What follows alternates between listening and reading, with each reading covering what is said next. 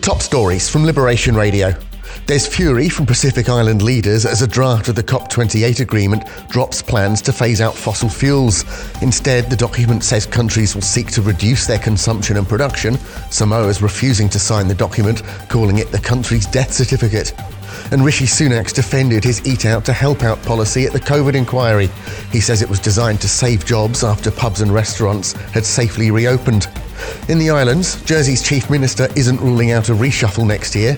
During question time in the States, she expressed her confidence in every member of her government when asked about Deputy Tom Binney, saying he felt deeply uncomfortable as a minister.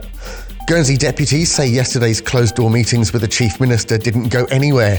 The no-confidence vote's scheduled for tomorrow and could see Deputy Fairbrash replaced. He says he doesn't know if he changed anyone's mind in the meetings.